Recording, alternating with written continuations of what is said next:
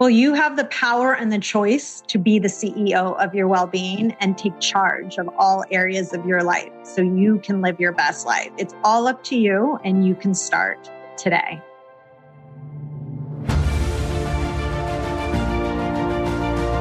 Hello and welcome to the Daily Helping with Dr. Richard Schuster. Food for the brain, knowledge from the experts, tools to win at life. I'm your host, Dr. Richard. Whoever you are, wherever you're from, and whatever you do, this is the show that is going to help you become the best version of yourself. Each episode, you will hear from some of the most amazing, talented, and successful people on the planet who followed their passions and strive to help others. Join our movement to get 1 million people each day to commit acts of kindness for others. Together, we're going to make the world a better place. Are you ready? Because it's time for your Daily Helping.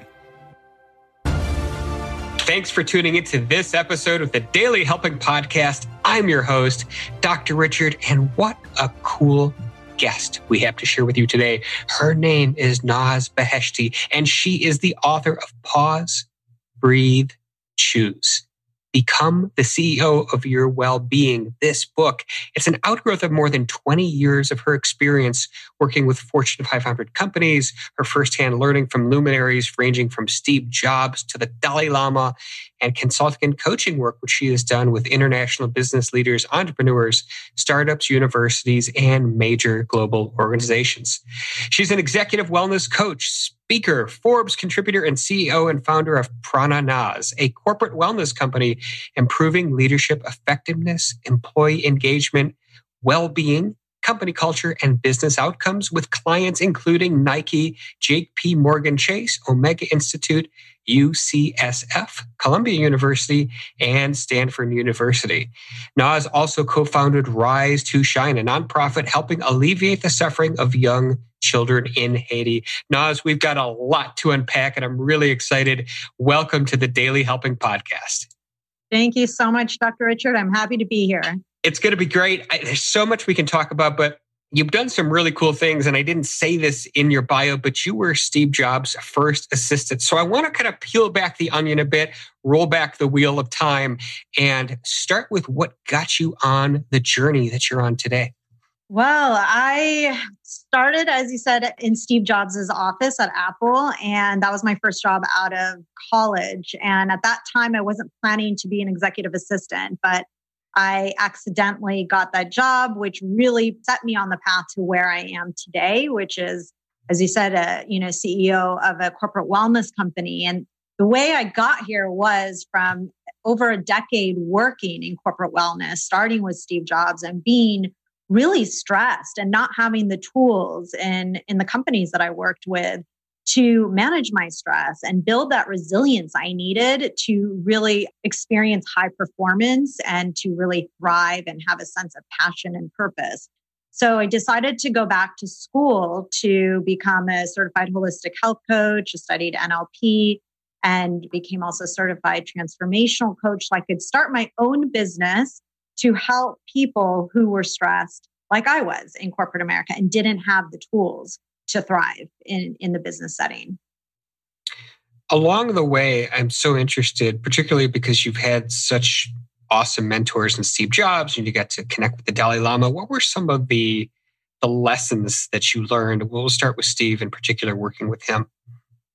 Well, Steve, it's interesting because people often, think that he was, really a workaholic and didn't take care of himself. But actually, at the time, I wasn't taking care of myself and was constantly helping him, take the best care of himself. And he taught me that, well-being drives success because he knew that in order to do well, you have to be well. And he really prioritized his well-being. So looking back in hindsight, he really taught me to prioritize my well-being. And that's how I came up with, holistic method to thrive and help companies and their employees be well.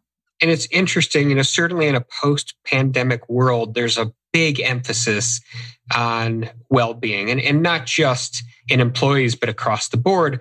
But it's not really something that was on the forefront of corporate speak until relatively recently. Yet you've been doing this for quite a long time. So how have you seen that space evolve since you've really broken into it? I'm glad you actually brought that up, because now that it is more common, people don't realize and connect the dots that when I started Prana Naz over almost a decade ago, it was such a nascent industry. Corporate wellness was not mainstream. Even working at Apple, where they have now a robust wellness program, it wasn't instilled in the employees to prioritize their well-being. So it has progressed majorly. I mean, like leaps and bounds. And right now, even pre-COVID, especially mental health and overall well-being, rather than just health and wellness, but overall employee well-being was center stage. Now, because of COVID and people really experiencing isolation and bereavement, anxiety,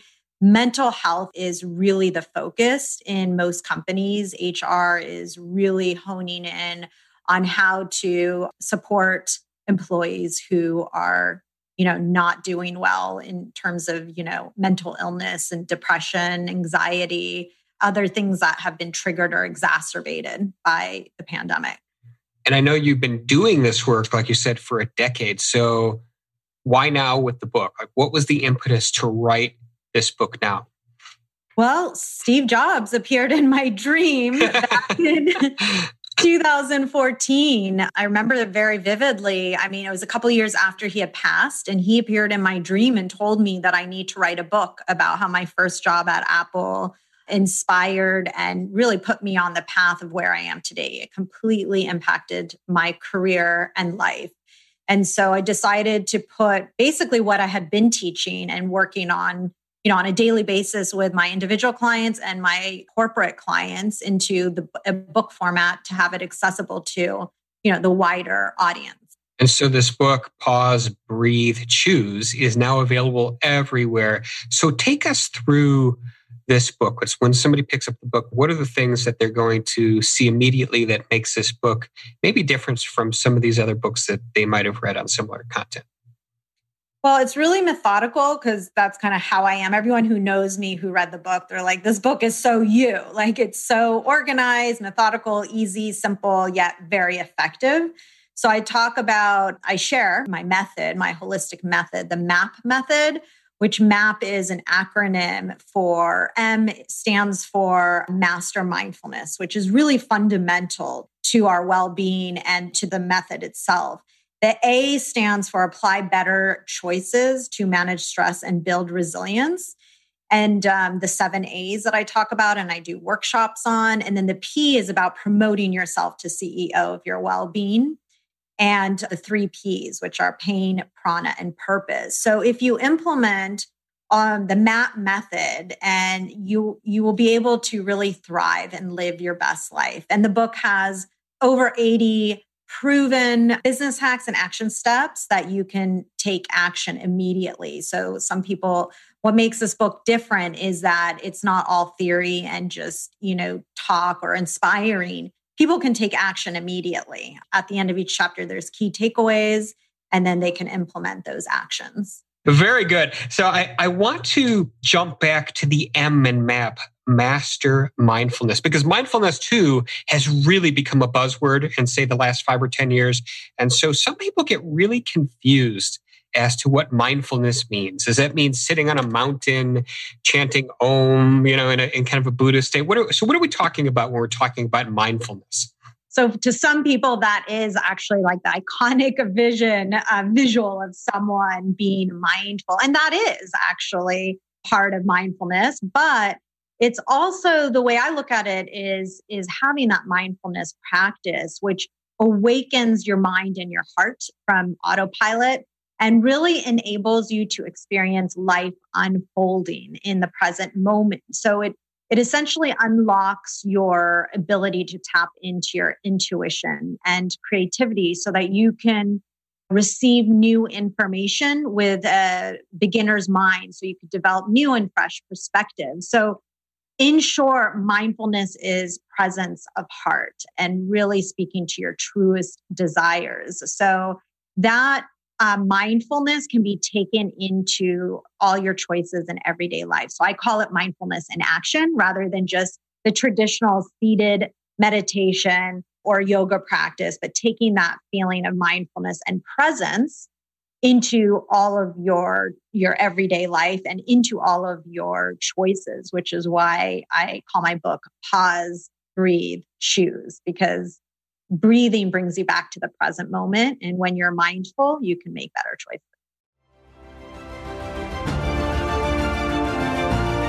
Hey guys, Dr. Richard here. For the past 7 years, I've been privileged to bring you incredible guests who are changing the world and can help you become the best version of yourself. I'm really excited to share with you a new quiz that I created based on my clinical training that will curate for you a custom list of my top episodes and actionable strategies to help you wherever you are on your journey. All you need to do is go to drrichardschuster.com to take it, and it's 100% free. You'll be taking the next step on the journey to unlocking the power of you, and I can't wait to see where you'll go.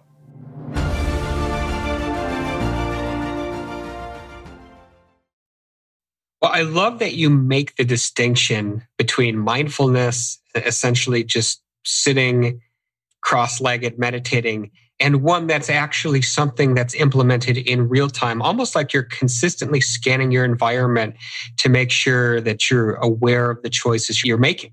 And I think that's outstanding. I wonder, I know you said you've got some hacks and strategies kind of interwoven throughout the book, 80 plus of them. Give us a couple out of that mastering mindfulness piece that people can start using today, maybe as soon as they finish listening to our discussion. Sure. Well, one of them is to actually start a mindfulness practice if you don't have one. And it's as simple as just taking 2 minutes out of your day and sitting mindfully, sitting quietly and focusing on your breath. So it really is not a big commitment. It's just about creating that space to start breathing and mindfully breathing. I mean, we are always breathing, but are we mindfully breathing? And this is a tool you can take with you at any time, is pause and then take mindful breaths and then make a choice after that. So the PBC method is something that you can, simple and effective method that you can use at any time, anywhere, as well as I would say mindful self check-ins, which are periodic check-ins throughout the day where you ask yourself rapid fire questions like, what am I thinking? What am I doing? Am I thirsty? What am I feeling? Am I sitting up straight? What's my posture like? Am I clenching my jaw? Just anything to bring you to the present moment and just kind of scan your state of being and your subjective experience. And doing that again equips you to make mindful choices. So everything boils down to making better choices, mindful choices. But you can't do that if you aren't mindful, because we're either on autopilot or not, engage with what we actually want or need that's in our highest and best good. Love it. I love it. I want to move on to the A, applying better choices. I know you said you've got 7 A's, so we don't necessarily have to roll through all 7, but pick a few of your favorites to share with us. Well, the first one is adopt a healthy lifestyle. So I feel like that is going to help you achieve your highest potential so that you could perform at the top of your game. That's like baseline, kind of like the M for master mindfulness is fundamental to the MAP method. Adopt a healthy lifestyle is fundamental for the 7 A's. And then my second favorite is actually the number 2A, which is allocate play and recovery time, where most of us do not do that. They think that's just for kids, or I don't have time to play. I don't have time to fully recover. I barely sleep. So many of my clients sacrifice sleep all the time to perform better because they have more time, supposedly, if they sacrifice sleep to prepare for their day or presentation or whatever it is. But in reality, that's not sustainable. And you are better off getting proper restorative sleep rather than sacrificing your sleep. And it's just not good for your health. So those are really my 2 favorite in terms of behavior change. The other aids are more about upgrading your mindset. I like the allocate play. So I'm curious, do you actually schedule into your own week time just to do whatever you want for fun? Well, I have my play is what I love, which, I do spontaneous play. Like I was there was a snowstorm a few weeks ago. My husband and I just took a few, like 10, 15 minutes to go across the street and make snow angels and a snowman, which was super fun.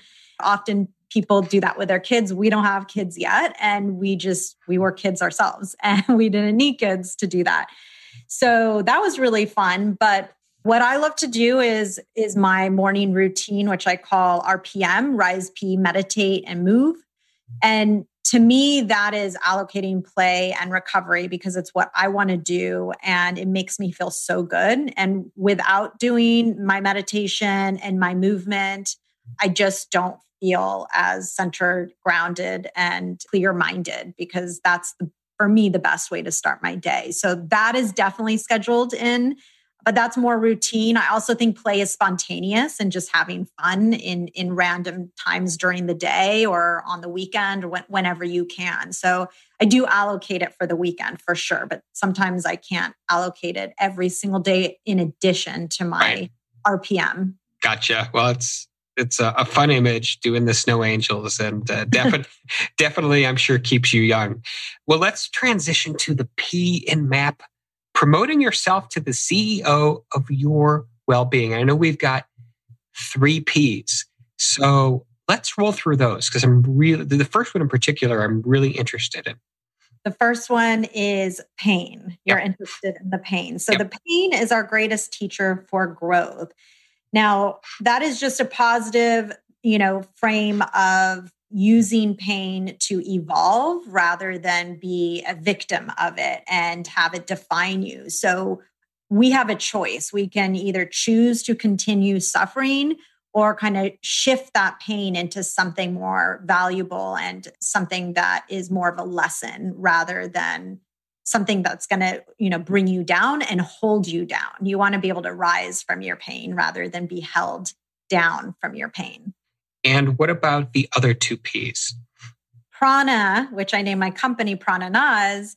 Prana is very significant in my life and in everyone's life because it's essentially your breath and your vital life force in Sanskrit. That's what it means.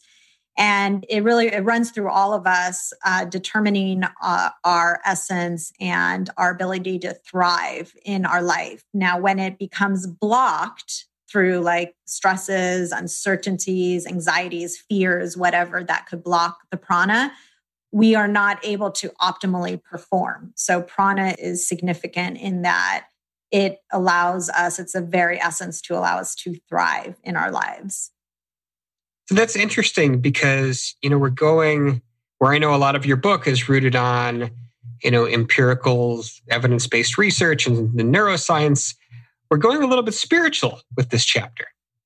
Yes. And actually the whole part 3. So it's kind of like digging deeper with pain, prana, and purpose. That's just about going deeper into cultivating a sense of purpose and, if you want spirituality, yes, definitely. Very cool. And you alluded to that final P, purpose, our drive for meaning. So talk to us about what purpose means in the context of your book. So I define purpose in 2 ways. One is on a macro level, our purpose to, like our life's mission. What is our big purpose in our life? But not everybody knows that. So I didn't want to limit purpose to such a big definition and have people not feel included in that definition. So I actually also consider purpose on a micro level, which is what our daily intentions are. What do we intend to either achieve or overcome? What is our intention for the day? What is our intention in whatever we're doing in that moment? So there's purpose, and there can be purpose on a smaller micro level instead of the larger macro level of purpose of your life's mission. Outstanding. And in any particular hacks that you could share from the last section of your book that you think are particularly salient?